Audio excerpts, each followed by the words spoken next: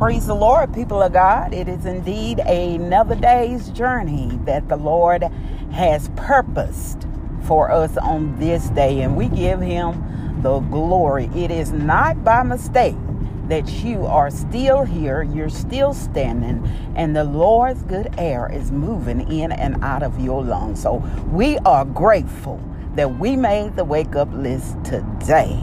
Welcome to With Purpose, Our Purpose podcast. It is the podcast designed with you in mind, understanding your purpose, your identity in Christ Jesus. For you have to know who you are and to whom you do belong in such a time as this, as calamity, chaos, and fear is raging in the land. But you know what? As a child of God, we can rest assured, even though this COVID-19 is circulating. Now they say it's airborne, as they said before it was contact and droplet. It has went back and changed itself once again to another form, and it is airborne and it is circulating through the air. Now, God gave us good common sense of things to follow. Wash your hands. Stay your distance 6 feet apart, one from another. Report if you got cold, fever, fatigue, and then there are some that are asymptomatic that does not show signs.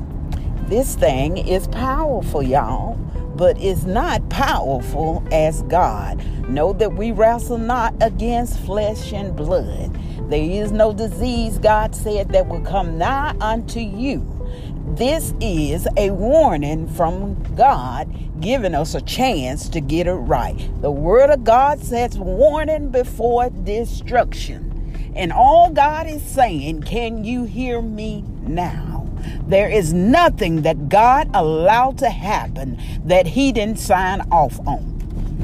That he does not sign off on, y'all. And it is to get our attention, to put us on the right path. And the word now is for the church. This is what the Spirit of God is saying to the church in this hour. To the church, not to the world, is to repent. Repent, for the kingdom of God is at hand. Listen, we have not did the things God has told us to do. We have become comfortable in our journey. And it's about me, my, and I. And we're not concerned about our neighbor. And we do not give God all his due diligence. We cannot say it in truth that we are doing all that God is requiring for us to do. So this is God's way of getting our attention, saints. He's saying, draw nigh unto me, and I'll draw nigh unto you. Listen, God inhabits the praise of his people. We still must worship. We still must give him glory. We still must praise him as this thing continues to travel across the world. Let me tell you how the Holy Spirit taught me on this thing as I was praying and laying on my face before the Lord about this virus, because as a leader in my community and the job that I have, it is my responsibility. I have folk that is up under me in the natural realm as a job perspective, and also in the spiritual realm. My family, those who the Lord has assigned to me to be there for, I seek him. Because someone is looking at me just like they're looking at you. What are you going to do in this crisis situation? So I seek the Lord because I have no knowledge of my own. And I realize that he's my strength. And I cannot rely on my own self because I will fold and buckle. But as I sought the Lord, he explained it to me this way. He said this thing that they call this COVID-19, it is a virus. And as a nurse, this is what we know. The virus attacks cells. It attacks good cells. And what virus has its own DNA. For you scientific type mind people, virus have a DNA. And what it does, it attacks the other DNA to transform it into itself so it can begin to replicate, duplicate. This is an invisible thing that we see. And once it begins to replicate, that's when the body is signaled that something is wrong, and the immune system begin to attack, and then you begin to have these signs and symptoms that we see: the cough, the fever. The body is trying to protect itself when this thing happened. But understand this: people are walking around what we call asymptomatics without any symptoms, but they're testing positive for this virus. Now, the Holy Spirit said this: it is the same way with sin. And this is what is going on. The Word of God says, Jesus said a little bit of leaven, and we're talking about the Passover. A little bit of leaven will leaven the whole bread. You know, during the Passover, they didn't put the what we call the yeast in the bread, so it was rise. So the bread had to be flat, representing the death of Jesus. But a little bit of leaven would cause the bread to rise. Same thing with sin. Just a little bit of sin begins to replicate itself. Sin is more dangerous than this virus that we have, but the Spirit of God used that as an illustration, because when we begin to let it's no big deal. And this is what has happened to the body of Christ. This is what happened to the church. We let a little bit come in at a time. A little bit ain't gonna hurt. I can repent, and we get that mindset. A little bit more ain't gonna happen. We can do a little bit more of this. We can do a little bit more of that. And it's not pleasing to God. And before you know it, this thing has replicated throughout your body. And now you're sick. You're sin sick. That becomes physical sick. And then we begin to cry out unto God. When we get to the point where we can't stand it anymore. But God has a way of humbling us before Him. This is His way. Repent. Father God, forgive me for the sins that I've done against Thee and my fellow man. For I have not done what You have told me to do. I have not been obedient. I have not followed Your word wholeheartedly. I have not studied and prayed. I have not fasted the way that You have called me to.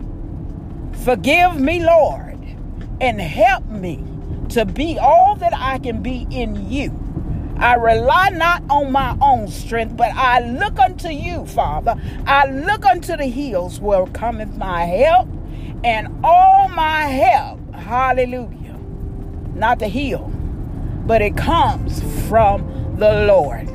It does not come from the government. It does not come from the president. It comes from the Lord. And I thank You, God, and I ask for wisdom. I ask for knowledge. I ask for You to guide me on this journey alone. Listen, we are in a time where God, just like in the book of Joel, He said in the last days, that He was going to pour out His Spirit on all flesh. People will dream dreams. And it's going to be reality. Men and women would prophesy. God is using who and whatever He can to get your attention, to repent, turn your face back to Him, pray, turn away from your wicked ways. This is what He said: if my people who are called by my name. God has set you aside, you are elected, you are appointed for the journey. Let's get back. We've lost your first love, as we studied so many times in the book of Revelation. God is trying to get our attention, saints. This is the hour. This is the hour that He's raising His people up. The just shall live by faith. The walk is not for the weary, the faint at heart. To chin up, look unto the hills. Let's do what God is calling us to do in this hour. In this hour. This is why you are bombarded now. And he's got you thinking. Go into your secret place, which is in him. We talk about the closet. It is in him.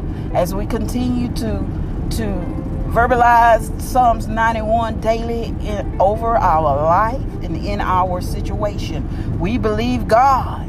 We believe God. Hallelujah. I was telling someone just yesterday, it's nothing to fear. We have faith. It's nothing to fear. If the only thing that you should be fearful of, if you do not know Jesus, that should be your fear. You should be trying to get to know him and build a relationship with him. That's your fear. For if you know Jesus and if you know who God is, you know what he's doing. And in the midst of calamity, he's giving you peace. Hallelujah. He's giving you peace. This is the God that we serve. Underneath the shadow of his great and mighty wings, he does cover us. In that place, there is healing, there is deliverance. And we're grateful that we have that in the Lord.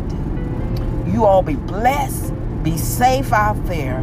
Be well until we meet again.